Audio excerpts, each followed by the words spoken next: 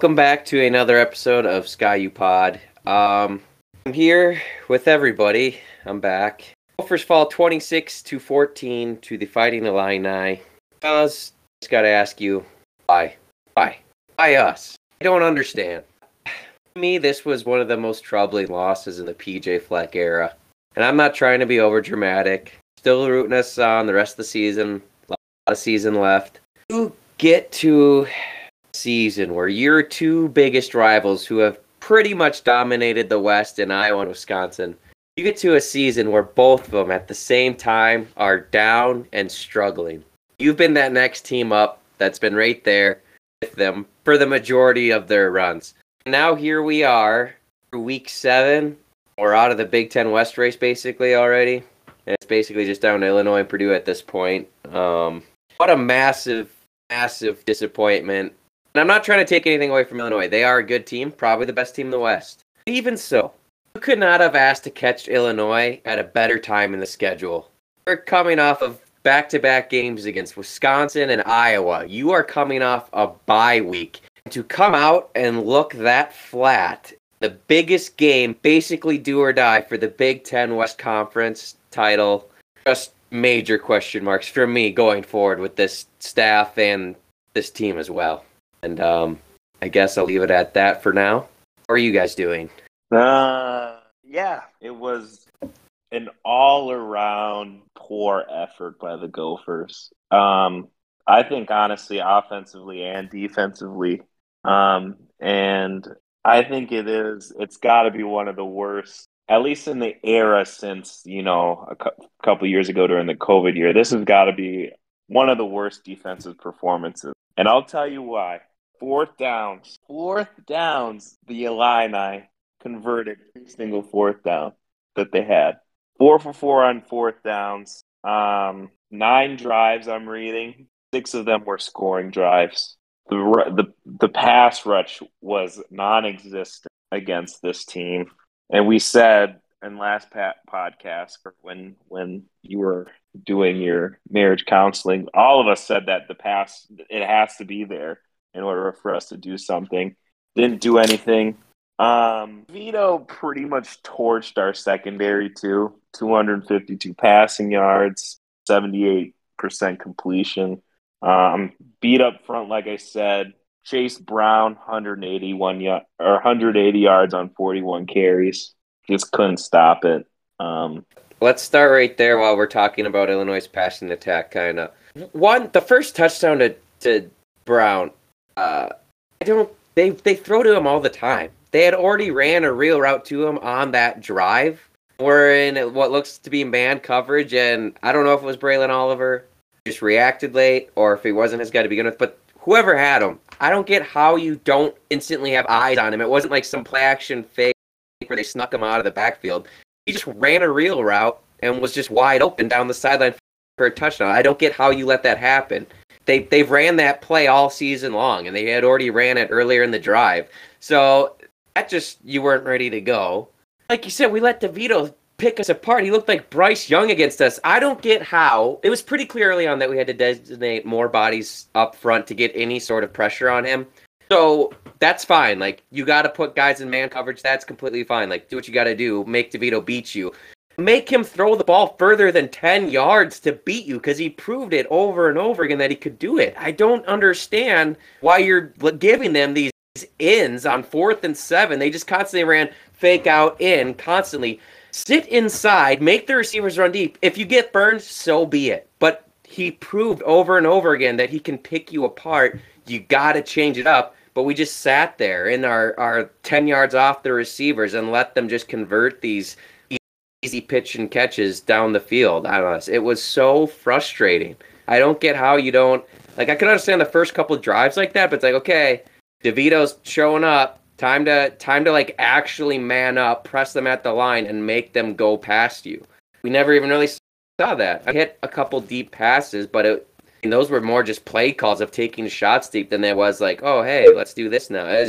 It was awful. That was going forward. I still trust the defense as far as, like, you know, if you got to trust somebody on this team. I do like the defense overall, but I don't get why, we had talked about our secondary and how athletic they are, and it's like we didn't even put them in a great spot to succeed. It was man coverage, but it was soft man, so we just gave up these easy slants and ins and outs that weren't really contested all day. So that was frustrating to me. That was the most frustrating thing to me about the defense.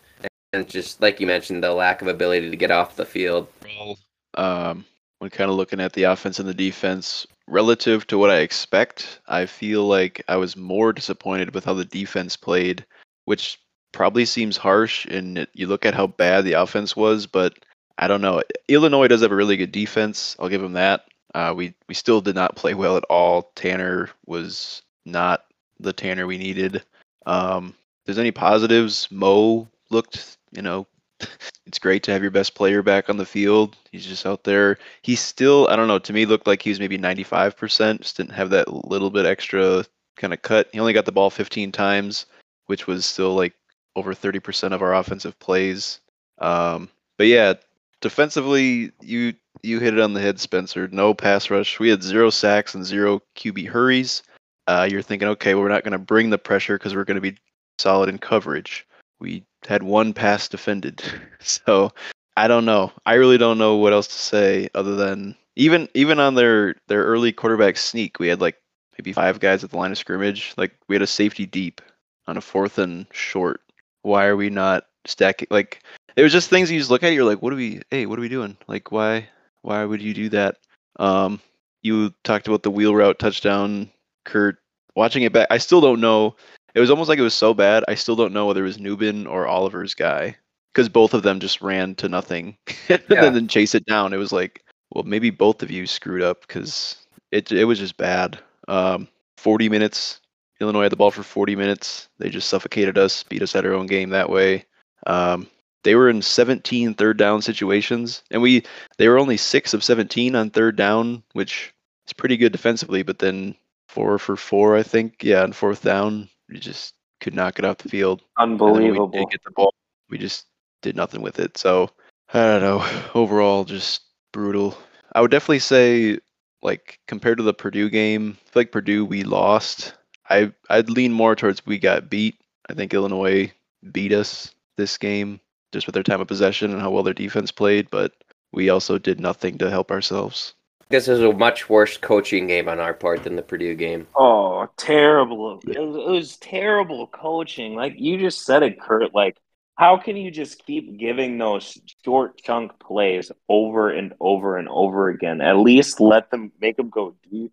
Like you said, if they get a completion, so be it. But that's just to not adjust to that. I'm kind of surprised that Rossi didn't adjust to something like that. You got a guy like Chase Brown. When you're a good back like that, one of the best in the country, you know that he's gonna make some yards, and make plays, but to not adjust to anything is just dumbfounding. I couldn't believe that. I don't know. That I really do think that was one of the worst defensive games that I've seen, since the COVID year, honestly. Pathetic. I don't know. I don't know how there can be any more PJ apologists. Like, don't get me wrong, we were very high, and I know it seems very dramatic, like a weird flip, but I mean, that's because everything was so in line that even we fooled ourselves to like forget about Minnesota being cursed. Everything was in line. Wisconsin's weak. Iowa's weak. There's no like weird little sleeper team like Maryland having a weird good year or anything like that. Northwestern's is down like one of those teams. It's just like the same run of the mill. It's either Purdue, Illinois, us. And we've usually been kind of the better one out of those 3. And then Illinois comes up. We lose to Purdue. All right, we can take 1 loss. Then we lose to Illinois, and it was literally like they were just a better version of us. After a bye week. After a bye week. They have every and don't get me wrong, I usually don't care for that unless there's injuries and stuff, but I don't get it. There shouldn't be PJ apologists. This is his 6th year. He got beat by a coach who's been, how long has he been there again? I think we said year 2. Year 2. He's taken advantage of the year. PJ's best year was when he had a bunch of recruits from Tracy, our previous coach. It's frustrating. I'm not a Fairweather fan. I'm still going to watch him. It pissed me off. I just don't Wow, I just sound depressed now. I was more angry before. Now I just sound like I'm whining. But I just don't get it. I don't get it. It seems split. Like there's either that fair weather fan that's now just going to completely shut down, doesn't care unless we're hot, or there's these weird cultish apologists for everything they do. And I've seen that where it's like if you're questioning how much wins we're going to get the rest of the year, people are like, well, I'm still rowing the boat, blah, blah, blah, blah. It's like, that's great. All that stuff is just, it's just flash. It's nothing. I've said this before. I said it earlier when PJ was hired in his earlier years. Used cars salesman. That's the vibes he gave me. And I feel like this just confirmed it. He hasn't done anything. He gets all this talk, all this media attention, more than any other coach, and nothing.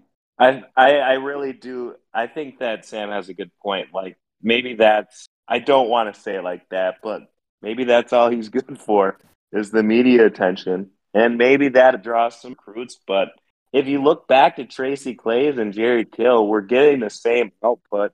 I mean, we got to be honest. We got to be honest with ourselves. What year is this for PJ? 6?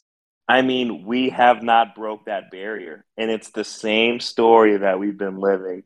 And I know that this is not over. I know that we're kind of being really down on it. Like, I still think that the Gophers have the talent to win out. I'm not saying they will, but we all know that it's there. Doesn't matter anymore. But with, I don't know if, like, with the coaching that we have, I don't know if that's possible. And yeah. The reason it's so dramatic, again, is because we've said it, or like you said, Spencer, it's dramatic, but like how we've all said it, this was the year. There was never a better year. Stars were aligned. We got a bunch of players back. I thought we were one of the most all-around better teams. Iowa and Wisconsin definitely aren't. And so it's like our year. It's the perfect time to sit there and attack and take advantage. Yeah. You want to be able to contend when it's not the stars are aligned. That's where everyone wants to be. But the stars are aligned this year, so that should be the bare minimum. It's just like, in years past, down. It's gone. It's like in years past, it seems like we have to claw and scratch and fight to make it to like the Big Ten championship coming out of the West. Iowa's always good. Wisconsin's always good. Northwestern's good here and there. You can't knock Purdue. You can't knock Illinois, obviously. Sometimes Nebraska can give you a little fight. But this year, it just seemed, barring maybe a little improvement from Purdue, maybe, and obviously Illinois, like you said, Sam, the stars were aligned. There was no fighting. There was no clawing.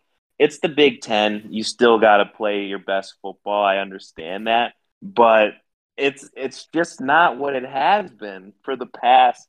It's not what it has been in like as far as I can remember. And that's what's really disappointing. If you lose a game, I think Max, you had a good point. We lost against Purdue. We got beat by Illinois. Truly. I think that ultimately, like, if you lose a game, that's fine. But if you just get the brakes beat off of you and you can't, and there's literally nothing you can do, and you just look purely inferior to a team, it's just really, it's disappointing. That's the big problem. We've played 2 good teams the last 2 games. You lost both, which that already sucks. But then against Illinois, you're coming off a bye. They're coming off a tough stretch, and you're like gassed after quarter 1. We looked like the team. They looked like the team that was coming off the bye, and we looked like we were trying to figure stuff out. I don't know what the offensive game plan was. I know we didn't have the ball a ton, but Mo was having success. It was Michael Brown-Stevens the only guy we could target in the passing game? I don't really understand that. So that was game plan on offense. I really don't know what it was. Mo was great, like we said. He averaged over 8 yards a carry, which I never would have guessed, us going into Illinois. And if you were telling me we did, I would have thought we won. But I'm going to say something very harsh, and this is not this player's fault. I hope we are done seeing Tanner play. I thank him very much for his... he was a great Gopher quarterback. Hope he gets healthy. At this point, what's the point of having him out there? Might as well get ready for the next year. Well, you might as well play the talented young kid and just let him get experience. Because I agree, like, you're not in control of the West right now. So it doesn't make a lot of sense to roll Tanner out there. You know what you're going to get with him. And Tanner just stopped getting better. He didn't. There's no improvement he made from last year to this year, other than having his offensive coordinator back with, like, and being comfortable with. Like, he's in a system that better suit him. But I didn't think he was better at anything than we'd seen previously from him. He's a sixth-year senior that doesn't stop bad things from happening, and that drives me nuts. Because you don't have to be good at all to have that quality as a sixth-year starter. It just compounds mistakes. We knew this. You guys talked about this. The coaches talked about this. This was going to be a limited possession game, given how both offenses and defenses play. Running the ball, trying to control the clock. Moving the ball that first series of the game, and I know they brought the pressure, and our offensive line didn't pick it up well, and it was right in Tanner's face. But it was 1st and 10 on, like, what, the 35, maybe 40-yard line, and he's going to fade off his back foot and float a ball down the field? Yes, Michael Brown-Stevens has to go up and challenge for it. That's something he, like, has never done, but that is what you got to hope that he does. But Ryan Burns, who has all the ends. He does a great job. I could not believe his point he was making about, well, given the pressure, for a college quarterback, I'm just happy the throw got anywhere in the vicinity. That was a terrible decision to throw that football in the first place. A sixth-year senior should see that play is dead. Just eat the sack and try and survive to the next play. You're close enough to, even if you don't get the first down, maybe you get a field goal out of the situation, and it's a 7-3 game in a game you're expecting to be a low-scoring slugfest. Like, just throwing it up like that on first down, that was just like, I texted it in, and I know it's harsh, but I've seen enough of Tanner. It's just the plays he makes. He did it against Purdue, too. There was pressure in his face. He sees the guy rushing. He tries to roll out, and he fires a pass low enough that the guy rushing him still tips it up and ends up as an interception. He doesn't stop the bleeding. He compounds it. When he's under pressure, he's very shaky. And I don't know. There's no amount of reps he's going to see that gets that out of there. I'm ready to move on to Ethan. I know Ethan didn't make a huge difference once he did get in there, once Tanner went out hurt.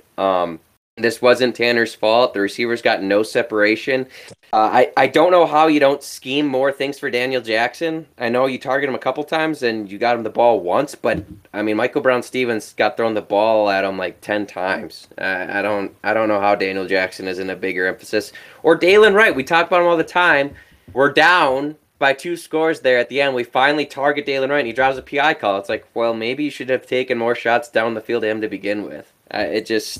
Granted, part of the reason is that we didn't have the ball that long, but it's so bad all around. And I'm not trying to attack Tanner. He was not the biggest problem. It's the coaching, though. Yeah. Sam. It does, I was just going to agree, like, yeah, it does sound harsh to say, like, hey, like, I'm done seeing Tanner. He's been this quarterback for us that we haven't really had in a while, and he's done a lot of good things for us in the program. I appreciate that, but at the same time, you got to cut your losses at some point and kind of prepare for things. It's just how it goes. I feel bad saying that because I really do like Tanner. I still do, but it's just time. It's like an old NFL quarterback that just keeps wanting to go out on the field like a Brett Favre situation where you love him for that stuff, but like, time to go to greener pastures, buddy. Go on. Yeah, he's just. We bring him back because I think that I agree with Kurt. Like, at the beginning of the year, I know when we end on a podcast there, we hear that he's coming back. And, I mean, we accept him because, we have a chance at making the Big Ten the Big Ten championship. And with those chances, you don't want to have something you're unfamiliar with. So you kind of have a little assurance there. But now that's pretty much gone, why not just check out a young quarterback there, see what they can do, develop him for next year, and go from there. Kurt, you said it before, Tanner's probably one of the best Gopher quarterbacks we've seen in recent memory. I appreciate what he's done, but we have not seen improvement since 2019. Hell, we've seen a dramatic drop, I think, from that season. And like you said, as a 6-year QB, you can't make bad decisions. I do think that part of that Brown-Stevens' fault because you got to go up to get that. But it's true. It was a collective effort. Pressure on the quarterback, bad on the offensive line, bad throw, bad on the receiver, just bad offense. that decision to me, I don't even, and it is. I guess I just expected more from Tanner. I'm not saying Michael Brown Stevenson deserves the blame, but it's like I could not watching him huck that up. I was like, you got to be, before it was even picked. I was like, you got to be kidding me! Like, why are you just heaving this ball on first down the field? I don't know. It was frustrating. It did look at Brown Steve. If it's a good ball, it looked like he had him beat by a step or two. But obviously Tanner didn't get a good throw off. Tanner's got to know his arm, and right. Did you really think it's gonna get there? Open it like that? I thought it was a brutal play. Right. And just given the lack of chances we had with the football, it kind of sticks out. Failure on offense goes back a few years now, though, if we're going to be honest about it. Not taking advantage in recruiting of receivers after the 2019 season haunts this team drastically. You're not getting separation right now with the guys out there now that Crab's hurt.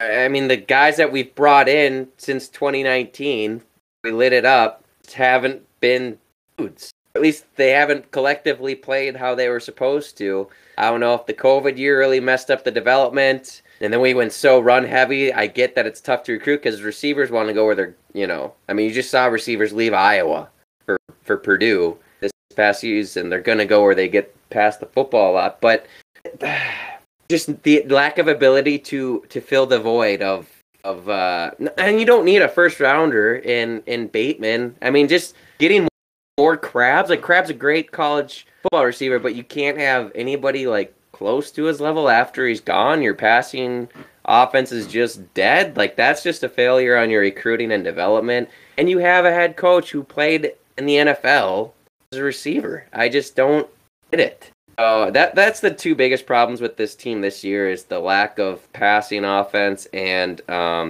lack of pass rush. Those are the two killers for this season. But I just have questions going forward with the coaching staff.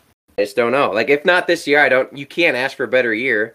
And maybe we do have guys on the roster that are developing now, and not saying we won't have good years under PJ in the future, but no other coach in Gopher history had this opportunity like this. You had your 6-year guy back at quarterback. Yeah. You got back your stud offensive coordinator that you wanted. You had a veteran enough defense, and you filled in some nice players through the portal to fill spots on both lines. You just came out so flat and not able to adjust. And there's just a lack of urgency. There was no urgency last game at all. It's like they didn't understand the largeness of the opportunity in front of them. So, just disappointing. Lots of questions from me, but stop complaining and let you guys add anything else if you have anything. No, I mean, it really is coaching, and that's what's disappointing because it makes you question, can he get over the hump? Can PJ get these teams over the hump? And if not, what are we doing?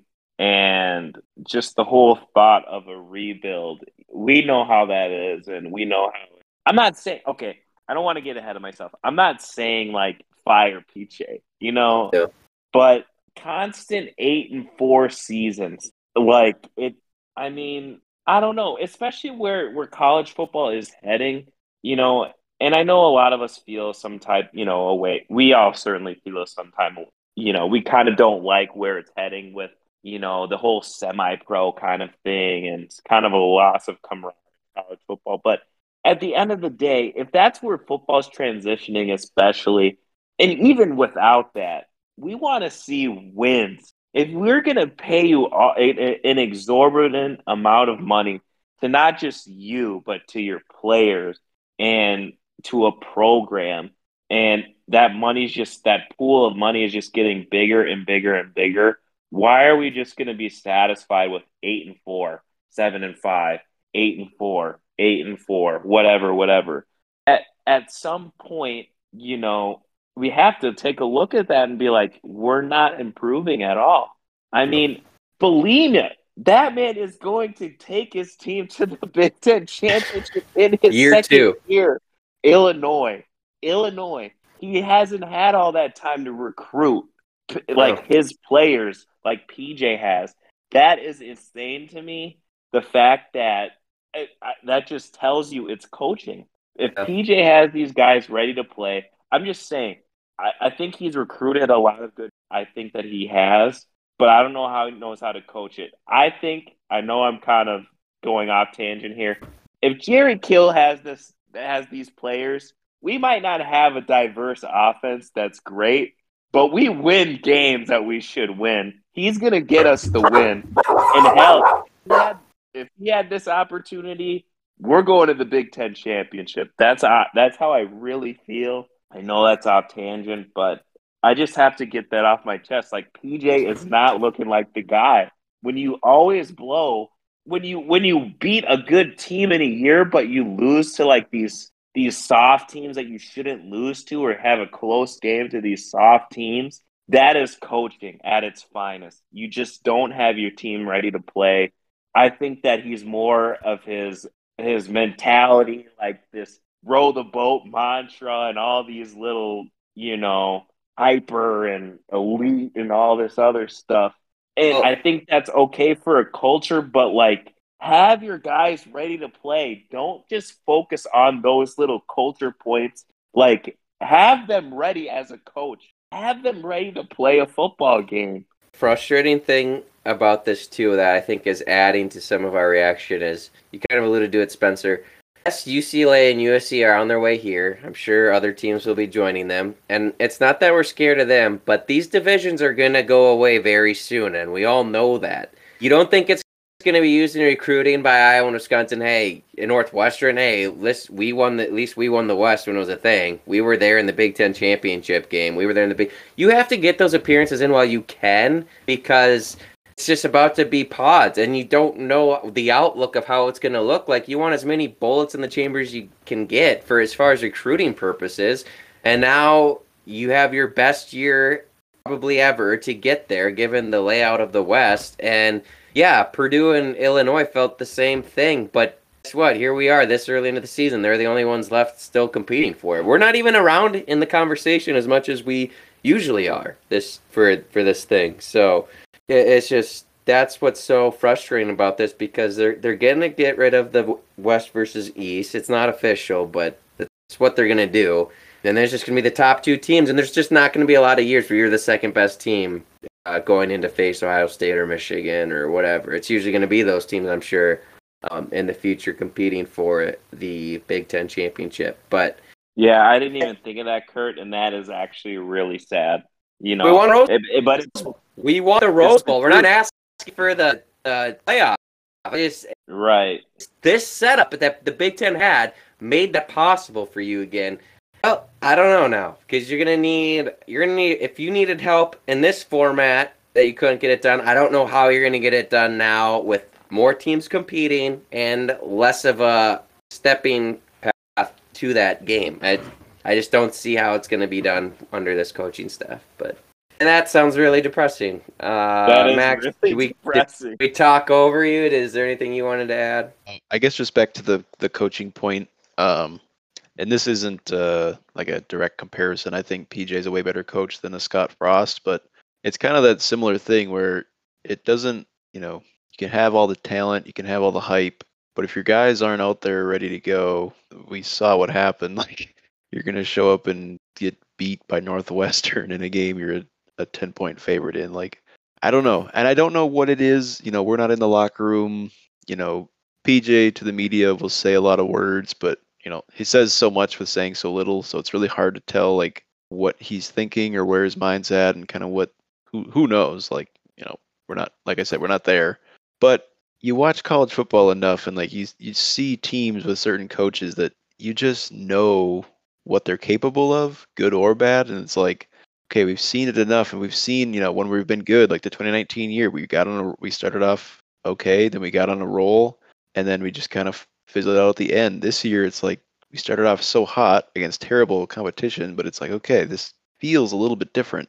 And these last two games have just been like, nope, can't win on homecoming, can't win after a bye, can't even. And it's not even like winning and losing. It's like we didn't even look like competitive. Like there was no, like if we would have just caught that pass at the end, or if we would have just, got that interception, or we missed a kick. Like, no, it was like never felt like it was in hand. You kind of get a You had feeling or a 30 sense in like the first passing quarter. yards in a college football game in 2022. How does that happen? Yeah.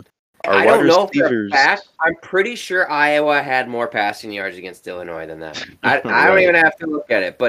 And you just got the blueprint how to slow down Illinois from Iowa the week before. I know DeVito got hurt that game, but still, like, Right. geez, I don't get it. You just had the lack of answers, the lack of coming out with just a killer game plan. There's too many times where we're out coached against teams that we should be extremely competitive against, and it just played 2 ranked teams now, and we've lost by double digits to both. So Yeah.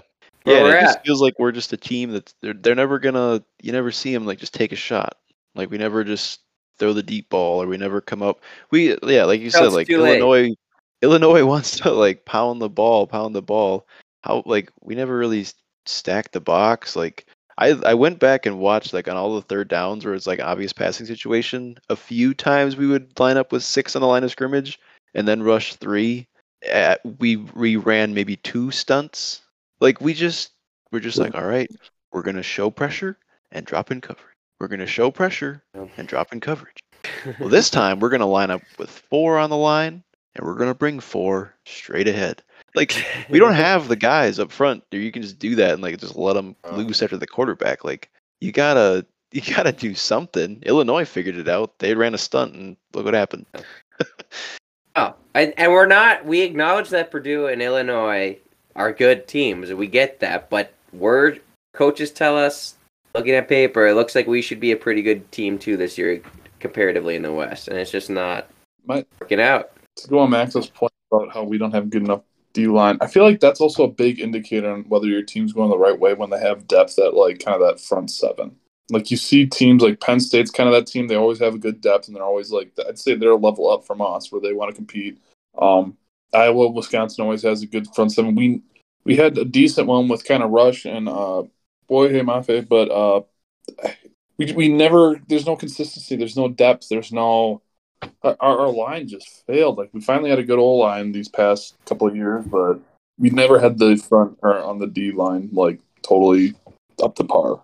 I will say, thank you for mentioning the offensive line. I know they weren't great. I thought the offensive line, like the least problem we had really, besides Mo on the offensive side of the ball. We opened up running holes. That's the best defensive front you're probably going to face this season because you're not going to go play Michigan or Ohio State. Yeah, and there were times where Tanner was standing there with the ball, but there's just nobody open. So I don't know they sacked him. It's a good front. I thought anyway, especially after what we saw against Purdue, I thought the offensive line had a slight bounce back game. Still room to improve. It's tough. Yeah. It's tough to pass block when they're blitzing and knowing that you have to throw, and I felt like that showed through. I don't know. Was I too harsh on Tanner? I don't know, but I'm just ready. I'm ready to move. I'm ready to move on. Let him rest up. He's a married man now. Like it's not like you should be happy if you're like going off on Tanner saying he's a pile and he's no good or anything, and then you're wrong. But if you're saying like about that time, I was not happy to see him get hurt or anything. No, of course not. But like, I mean, he's a 6th-year quarterback. The least you can do is not make mistakes. Oh. Be a game manager. Be a game manager. A good game manager. Just try and move the ball. Don't turn the ball over. No. Like instead of like running for the first down and just being 2 yards short and getting a fist to the head, just go down and just punt the ball. I don't know. Like when I see Tanner run, I applaud the effort. I know this. I applaud the effort, but like that's the frustrating thing. That's the first down or something, or like just don't go head first diving. 2 yards short of the down and get knocked out. Was that this game or last game that I said like Tanner looks like whenever he slides like he's trying to maximize like injury while minimize yardage? Like literally. It might have been Purdue. He dives head first 2 yards short and gets knocked out. It's like, dude, Come I on. appreciate the effort. It's just I do, yeah. makes it frustrating with Tanner is that he is not the most gifted athlete. So it's kind of, it's kind of annoying to see that side of him come up, I guess is the best way to put it. But I'm just ready to see the younger guys that with the bigger arms, more mobility, get their shot at this point. Not Tanner's fault. Nothing in that game was necessarily Tanner's fault. Fully, he had a share in it, of course, but I blame the coaching more than anything for this past game. I don't know how the receivers aren't getting open at all. Scheme something. I don't even know. The offense was really tough to judge also just because they were barely on the field, but it's just, and Mo played well, so it's such a weird, maybe we should have given it to him literally every single play because that's all that we really had. I don't know. All right, there's games left this year, and we go to Happy Valley this coming Saturday. Night game, whiteout game. You win out, some help. Never know. Schedules of Purdue and Illinois don't give me a ton of hope that we're still in this, but you never know. It's college football. Weird things can happen. Penn State is coming off of a major loss at the hands of Michigan. I lost the score. I don't have the score. It was a lot to a little. And they gave up over 400 yards rushing. How are we feeling about this game coming up here, fellas? Well, I think that you just kind of touched on it already, Kurt. They lost 41-17 against Michigan. I think Michigan's a great team, but how do I just in general or like on one side of the ball specifically? In general, well, let's start on their offense. Sean Clifford, he's like Tanner Moore. So hurt, by the way. Got hurt, I should say. Hurt? So both him and Morgan's status is up in the air at this point. Up in the air. So let's just assume that they're both playing. Both are 6-year quarterbacks. Both are not that guy. Like I said, they're kind of just game managers. The thing is about Sean Clifford, though, he will run the ball. He will. Probably a little more effectively than Tanner. The thing about Penn State is they have talent. I think they have some good receivers. They have that transfer from Western Kentucky, Mitchell Tinsley. He's probably their best receiver. Got good running backs, the freshman Singleton. The freshman, the true freshman. He's pretty good, Nick Singleton. They have athletes. Their front's probably good too.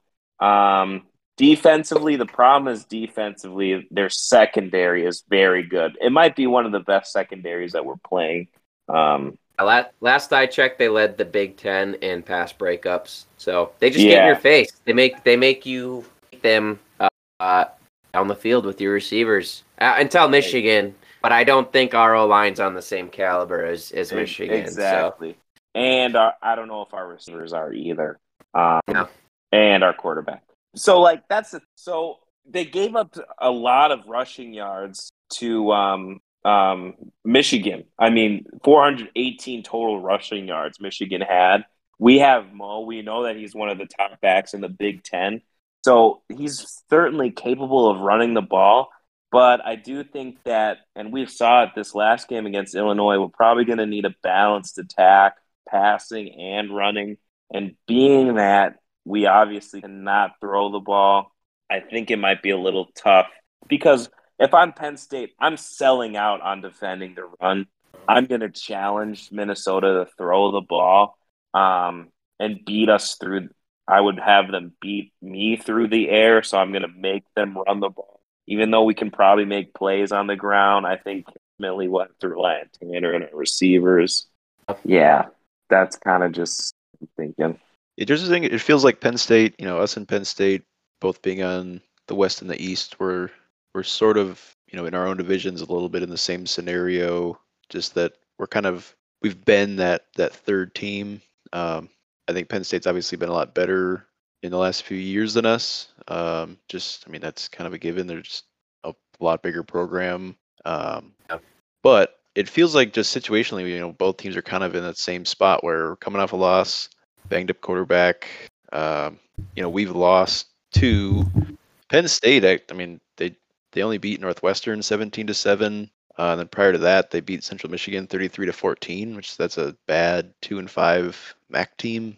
So Penn State, I mean, they are 5-1. They're getting a lot of love. I mean, they're a solid team, but it does feel like this is kind of the game that we might learn. Is Penn State for real? Are they going to bounce back and kind of really show that they are that good, or are we going to step up and show that maybe we're not as bad as the last two games have played out? I don't know. We need to turn a lot of things around, but in a way, maybe we just bottomed out and now we kind of regress back towards the mean a little bit. Maybe we start playing back to our potential. It is being a night game, the whiteout. Hopefully we get a little bit of a spark from our team. You could try to use the excuse that, the 11 a.m. game in Champaign-Urbana is a little bit tricky to wake up for, but I don't know. I don't know. I feel like I'm at the point in the season, like previous Gopher seasons, where it's like it's just a week by week basis. We'll see what team shows up, whether Tanner's playing quarterback or Ethan. I would be excited to see a new quarterback. Just like nothing against Tanner, but we've seen him at his very best. We have a dual threat 4-star as a backup. Like I think it's okay to be honest that we're just excited to see what he can do on a full game basis because it's tough to just step in as we saw. Looking at the mindsets of just each team, I don't know. And if we're going by what PJ says, then we feel the same as we do, at the start of the year. Like he just leads it on that we're just like a game by week by week basis with this team of how we approach each week.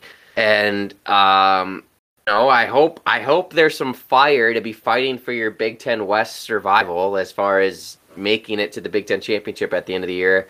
I don't hear a lot of talk about that or anything from PJ, and I listened to the press conference, so I don't know. And not that we don't care. It's just like they don't talk about it in that sense. Maybe I don't know, but I know Penn State talks about their goals, and just picked up their first loss of the year. They have Ohio State after us. They put us at the night game, as the whiteout, to purposely not overlook us, and that they only have one loss and still get to play Ohio State and control their destiny kind of that way. I would expect to see a very motivated Penn State team here Saturday night, given Tyler just kind of got embarrassed in the big house.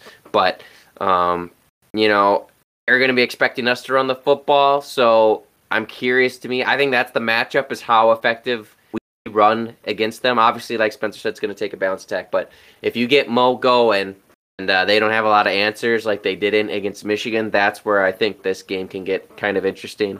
Star back up, no surprise to anyone. Max, you texted in his pro comp he was getting as he's recruiting status profile was Josh Allen. So I hope, that's not the case. And I'm sure, there's always reach for the stars, but a talented guy, whoever, regardless of who's in there, it's just the lack of experience for stars and their guys of who could be playing. That's where I'm at. Sam, anything that sticks out to you about this matchup?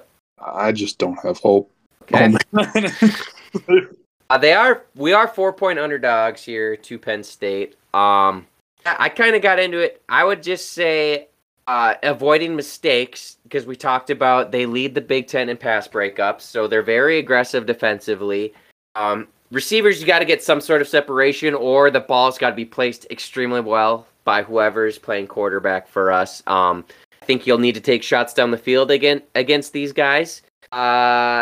And then it's just, can your offense stay on the field and consistently move the ball? Because I could see this getting very ugly for us in a hostile environment. PJ does not always do the best in highly emotional settings. I think back to Iowa night game a few years ago, the 2019 season, of just sprinting out to Tyler Johnson when Tyler Johnson wasn't hurt, but he said that Tyler was hurt, and then getting a penalty.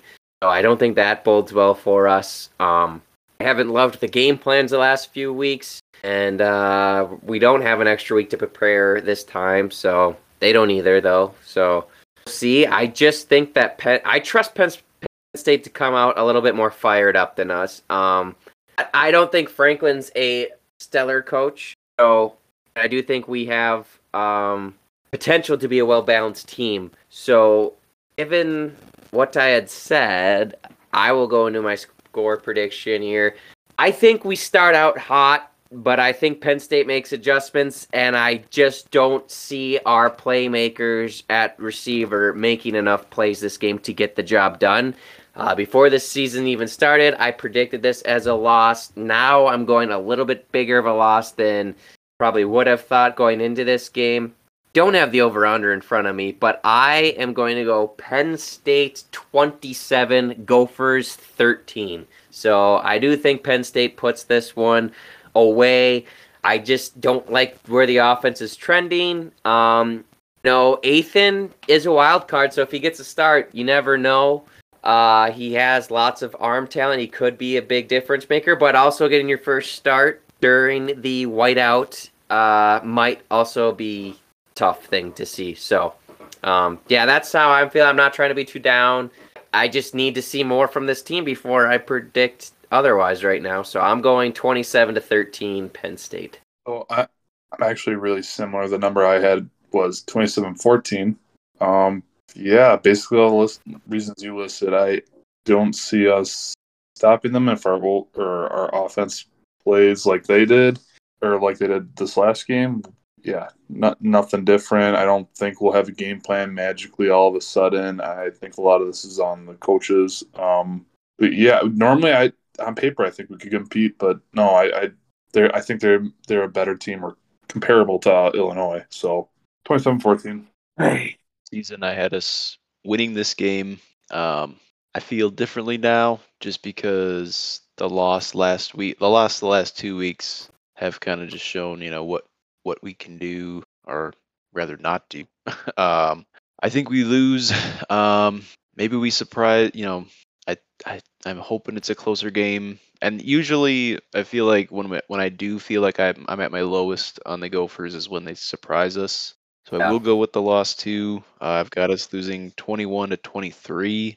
The cover. I think it is a cover. I was surprised by the number. Looking at some of the matchups, it makes a little bit of sense.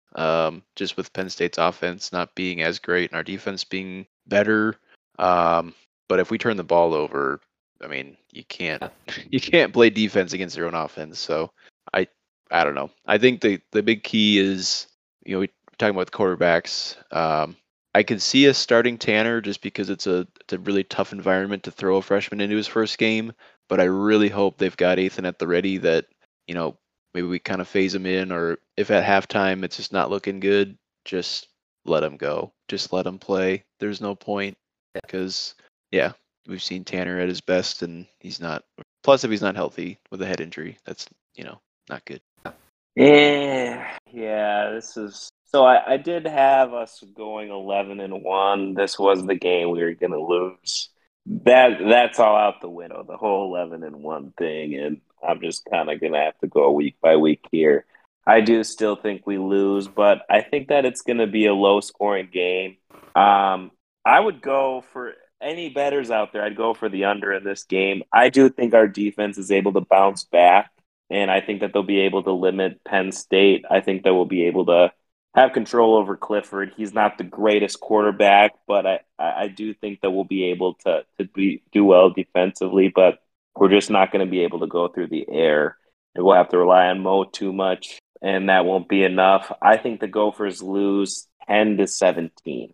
Oh, that is probably the first time in Sky U-Pod history that we have all predicted a loss. I think even against Ohio State, I think Shooty picked him in the upset. The Ghost with the upset went. So, not feeling the best right now, but I can't blame anybody. I can't blame us for...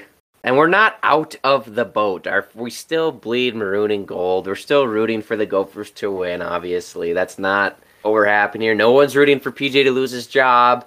I think he can still do good things here. It's just, I don't know how you can hope for any better situation than what we had this year, but that's where we're at.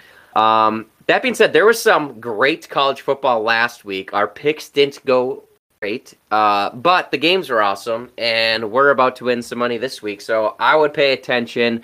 We'll get started with the Sky U Pod Parlay. I'll kick us off because I am 0-2 since we've done this format of each of us submitting a game.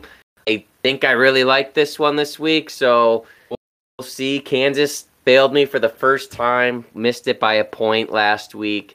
Now I forgot who they play. So no, I don't remember. I like 11 a.m. kickoff Saturday. They are a road team, but I like Cincinnati to cover the 3.5 against SMU.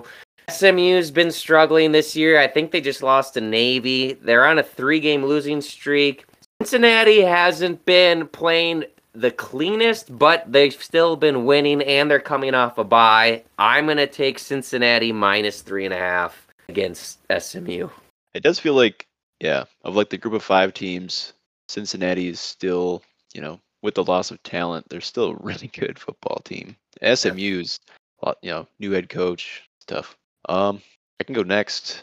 I know I texted before, I was bouncing back and forth between 2, but I definitely landed on one. I feel good about it. It's there's always money in the banana stand game. We're going 3 weeks in a row. Oklahoma State plus 6.5, hosting Texas. It's homecoming. It's at Boone Pickens. It's Quinn Ewers' first road game in one of the toughest environments. It's I think an afternoon kickoff. Pokes plus 6.5. All right, I like that. I like rooting for Oklahoma State. So, Spence, you go. All right, you know me. I kind of like to keep it interesting. Look, we have a good game down here in the Louisiana area. LSU's in the Ole Miss Rebels. LSU is a 2-point favorite in Death Valley. I think that Ole Miss goes in there and covers that. In fact, I think that they win the game.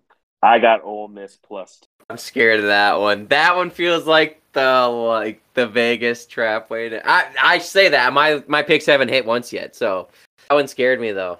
That scares me. So I was gonna go random and do some like Maction, but I'll do the depressing thing. I got Penn State over the Gophers. Oh wow! Sorry. Can't root for that. In one way. Oh my gosh. So We you have got to root. Why? Penn State minus 4 is what you're going with. Yes. I suggest another my one, Sam, gosh. and then you can shoot it down. Yeah. Penn State, I'm sorry, sorry, not Penn State. Wisconsin, last I looked, was a That was my 2 next one. I'm and a gonna be half honest. point favorite over Purdue. I know it's Purdue, who you usually can't trust. This Wisconsin team just lost to Sparty. Oh, I was thinking the same thing, Kurt, but I'm much You lost to Sparty. They lost to Sparty in overtime. All right, but I can't. I like Do respecting. we the really? pick. I don't want to make Man. you guys root against the No, Gophers, Sam. but If that's your pick, if you truly, It's your I money. mean, it's a winner. That's it's our money. Yeah. really It think is. that's the one. I think it's a winner. I would at least I would go for the under. But hey. Well, I don't know. It's All right. Sam. It is a. I guess And- it does give us maybe a win-win situation, right? Right, if the win-win. Gophers Yeah. win, And we win. nice. If the Gophers lose, I just hope we get crushed. Let's Not go with by it. 5. Because I'm All gonna be right. take any more depression if I was to put like money on them and then lose. Then it'd be like, all right, I'm probably going to the next like 5 podcasts. Watch us lose by 3 on a last-second field goal. We're just like, what the? Double heartbroken. We're down by 5 Uh, and kick a field goal. For For there's no point. Jay likes the cover. Yeah. So, all right. Kurt, you said you go on Cincinnati covering or SMU? I want Cincinnati. Cincinnati 3.5. All right. Yep. All right. So we got Cincinnati 3.5 points, and then we have Oklahoma State plus 6.5. Ole Miss plus 2. Penn State minus 4. All right. That's We're the in. Sky U Pod parlay of the week. Man, no one's going to listen to this again because they don't like rooting against the Gophers. But there are other great games this week. We're going to pick them for our records here on the podcast. There's so many good 11 a.m. games. It's kind of insane. This is a Big Ten matchup, so we got to pick it. Iowa traveling to Columbus to take on Ohio State. Both teams coming off a bye. Ohio State is 29.5-point favorites. Holy crap. That's such a big number. I don't feel good taking either team. What was the score of the Michigan game? Between Iowa and Michigan. I'm going to look at that really quick, and that's what I'm going to go off of. No, Iowa was home. I think it was like a 24-ish. 27-14. They lost by 13 at home to Michigan. I think they lose by 25, but cover. I guess I will take Iowa plus 29.5. I don't feel good about that at all, though. Yeah, I have to. Yeah, I'll take the Buckeyes just because I feel like they've been playing out of their minds on both sides of the ball. I don't know. I don't know how Iowa's gonna score. Like, yeah, it could be like a 37-3. That's the crazy thing. The Buckeyes are 29.5-point favorites. The over/under is 49, so they're not expecting points from Iowa. Normally that favors the underdog because it's like they're more likely to just there's less points to play with. But I don't know. I mean, Iowa's defense is good, but Ohio State is. Oh yeah, their secondary might just get torched. Like it could be big play barrage from Ohio State, and it could be 28-0 after the first quarter. So yeah, if I was Iowa, trick plays like every play. Every play is a trick play from Iowa. They just don't know what's going to happen either, especially when they call a pass. Yeah, or it's like surprise, we ran for 3 yards. We did something right. I can't talk because we just threw for 38 yards in an actual Big Ten game. Oh, that is insane. That was the one stat I was going to throw out. Our wide receivers combined as a wide receiving core had the one catch for 4 yards. Oh, that's pretty bad. It's actually like unheard of bad, but which by an previous NFL wide receiver too. Wow, what a shame. That's the biggest failure under PJ's not capitalizing on the success on that 2019 passing season, especially because outside of Purdue, that's what could differentiate you among your biggest competitors. But I've probably bitched about that enough. So, okay, I have Iowa. Spencer has Iowa. Next took Ohio State. Sam, who are you taking? What was the spread again? I'm going to be honest, I kind of zoned out. 29.5. Damn. It's Ohio State good. I'm going to take Ohio State. It was 29 earlier, so it's kind of trending up. So. I'll take Ohio State. I don't know how they're going to score. I'm not putting money on that at all. No. That was going to be my Sky U Pod one. I'm just kidding. There is another great 11 a.m. kickoff game. Syracuse traveling to Death Valley to take on Clemson. 2 undefeated teams in the ACC. Clemson is a 13.5-point favorite. Gotta go Clemson. I've been impressed with Clemson for most of the year. I think they have a lot of that mojo back. I think they are a team that you can write in pen that is in the college football playoff. I don't see how they don't make it. Obviously, if they drop one, but I just think they got that. I think they got their mojo back. So I'm taking Clemson to cover the 13.5 points. I think Syracuse is the toughest team to figure out right now. I feel like I never see them outside of that dome this year, but they are outside of that for this game. It just feels like if Clemson can just key in and make them one-dimensional, then it's not going to go well for them. So give me Clemson to cover. I got Clemson as well. Good for Purdue. I'm sorry, good for Syracuse. I mean, they did something that the Gophers couldn't, so I got to give them credit. But this is different. I think Clemson, they're not what they used to be, but they're definitely a great team. I don't think Syracuse can go in there and make something happen, so I got the Tigers. So the Orange, I think it's going to be a lower scoring game. Hopefully they can keep it. 13.5 is a big number for, I think the total is like 50 or something. I don't know. I kind of joked about it like last week, Syracuse in the dome. It's just a different animal. They are now. They're going to Clemson. Like I don't know how their offense will perform. They do have a really good running back, but their defense, I feel like, is pretty legit. So hopefully they can keep it, within 10. Texas going the orange. I should have bet him last week. I talked a lot of crap last week about him, and I didn't bet him, and then I was mad when they actually won big. So yeah, been wrong a lot. So I'm gonna go with Syracuse. All right. I really don't think Clemson's all the way back, but also I do think they're good enough to beat them by 2 touchdowns. Done. But nope, we're going to go with Syracuse. Syracuse is going to cover because it's just going to be one of those college football games. Okay, and this is the game now there's a game that we have money on that I will also be watching, the Texas-Oklahoma State game. But this one is also a 2:30 kickoff. UCLA visiting Oregon. Oregon is currently a 6-point favorite. Oh. It's tough. I'll go. Listen, it's a really tough game, especially going to Eugene. Oregon's kind of been that staple of the Pac-12, as we know. But UCLA has looked really, really good. They're undefeated. Their offense is clicking. I would probably nail that over, honestly, if I was a better. 71.5 points. Oh gosh, 70 is tough. I'd probably still nail the over. I got to go with UCLA, at least covering the 6 points. I don't know who will win this game, but I definitely think that they'll cover the points. So I got UCLA. Well, this was the game that I was going back and forth on. I was almost going to have the over as my lock. I just knew it was way too many points to really be that confident in. But you look at both teams, great offense, not great defense. Right. And just the points, both teams have been scoring and giving up.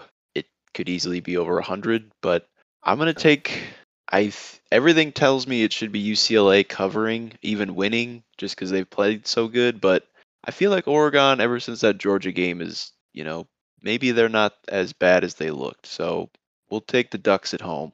Don't like it, but man, that over is attractive though, because UCLA, their lowest scoring game this year was 32 points, and that was against the South Alabama. Otherwise, they've been averaging over 40 points every game. I mean, so is Oregon. Like it feels like the total. It feels like the total should be 80, but no one would touch it. Right. Yeah, this game's probably a lock for the over. I got Oregon. Why not? I don't know. I have UCLA just because I think it'll be a closer game than 6 points. So I'm just gonna go with that. So I'm hoping it could very well just be a touchdown win or whoever wins it either way. So I think this is a very tough game. I don't have really a feel on this game at all. I want UCLA to win. That's I guess I'll go with them. I gotta say, Pac-12 football, they haven't really been on the college football radar. But man, I love watching those games at night. There's been a lot of good football out of them, and the Big 12. Yeah. The 2 conferences that were supposed to do nothing this year, they've had a lot of entertaining football. Yeah. I mean, outside of the Arizona teams and like Colorado, yeah, Stanford. Did they just what did they last week? Stanford just beat Notre Dame. Yeah. Look at that. Yeah. Hey, and then we will. Dang, how many games? Notre Dame. Yeah. Dang, Sam. Remember, I was like, "Do not pick Notre Dame. Do not pick Stanford. They have been so bad." And you're like, "Dude, I don't know, man. I think they might win." I'm like, "Don't pick Stanford. They have been garbage." I feel bad. It's all right. Mississippi State is also at Alabama this weekend. Both teams coming off a loss. Alabama is a 21-point favorite. Jeez, I don't know. After a loss is really scary to go against, but 21 points is also a lot of points. Yeah. I'm going to have to go with Mississippi State. That's what I was don't kind get me of wrong. feeling. Bama is a great team. They always have been, and I know this is literally like just kiss of death. It's just like it's kind of pulling teeth because like they're a great team, and when I say that they're not the Bama that I know. That's not a knock against them because they have been so incredible. I just don't look at this Bama team and I don't look at their defense and I'm like, oh my gosh, this is like the greatest defense I've seen. I Their I offense can watched do that something, entire but- game. Will Anderson was unnoticeable. I was like looking for him the entire time Tennessee had the ball. He did nothing. He did absolutely Right. nothing. Best defensive player in the country? I don't know. I don't know. I'll go Mississippi State just because of the points. I don't feel good about it at all. Saban after a loss at home seems like a terrible idea to bet against. But I think Bryce Young, to me, proved again that he should be a Heisman finalist in that Tennessee game just because I think Tennessee had a lot more playmakers than Bama did, but he just keeps them moving down the field consistently. So Bryce The Young- Tennessee quarterback's pretty good too, man. yes, he is. I Oh like- yeah, I'm going Mississippi State. What you say, Sam? I like Young's composure. Yeah. He doesn't seem, he's like the opposite of Tanner. Like, not to dig at Tanner again, but like he just always seems like even when like things aren't going bad, which doesn't happen a lot for Bama, he just still seems like, all right, let's get this touchdown or let's keep moving the chains. Oh, what's your pick, Sam? Mississippi. I got it. I really don't think this is the same Bama. I don't. They also might be out of that guy. That was the starter. I'm pretty sure. He's a starter. He punched that one lady, that Tennessee fan, or hit her. Yeah, in the head. Stupid. Just stupid. I see another guy walking up too. You know what's that's interesting, Sam? Last week you're like, Bama. I know. I feel Let you bad. down. Everyone. You both picked. You both. Wait.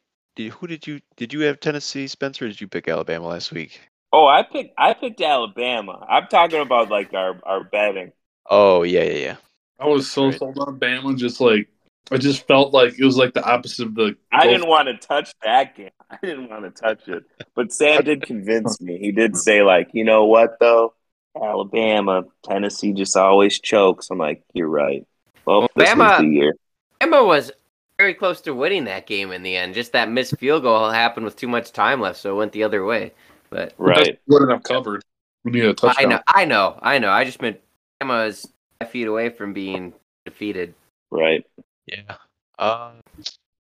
That's a big number. But Tuscaloosa at night.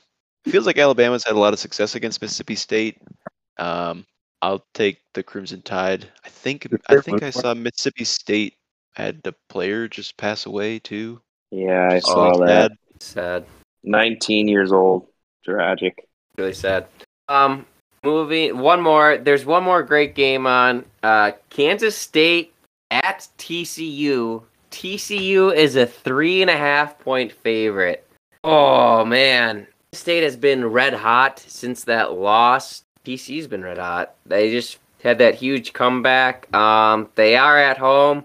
I don't feel good about this picking against Kansas State, but I'm gonna go TCU because I don't think I've picked them all year to cover, to be honest. But I'm gonna go TCU covers that 3.5 at home. They get it done in a big game against Kansas State. Yeah, I agree, Kurt. I got to go with TCU. Haven't really been a believer in them, but I think that they've been proving me wrong. They look really solid, so I got the I feel Horned Frogs. I owe them one because I have not Right. picked them. Yeah, I'm picking TCU too. Everything points to Kansas State. TCU letdown spot. Kansas State's coming off a bye, but TCU feels like that team that can just they're gonna dictate the pace of the game, even though the defense isn't that great. But I don't know. I mean, we've seen Kansas State put up points and they can run the ball really well, but it's Adrian Martinez. He's bound to have one of those Yeah. games. So Yeah. maybe this is that one. This is another one though. I really like the over. It dropped. It opened at 59 and it's down to 54.5.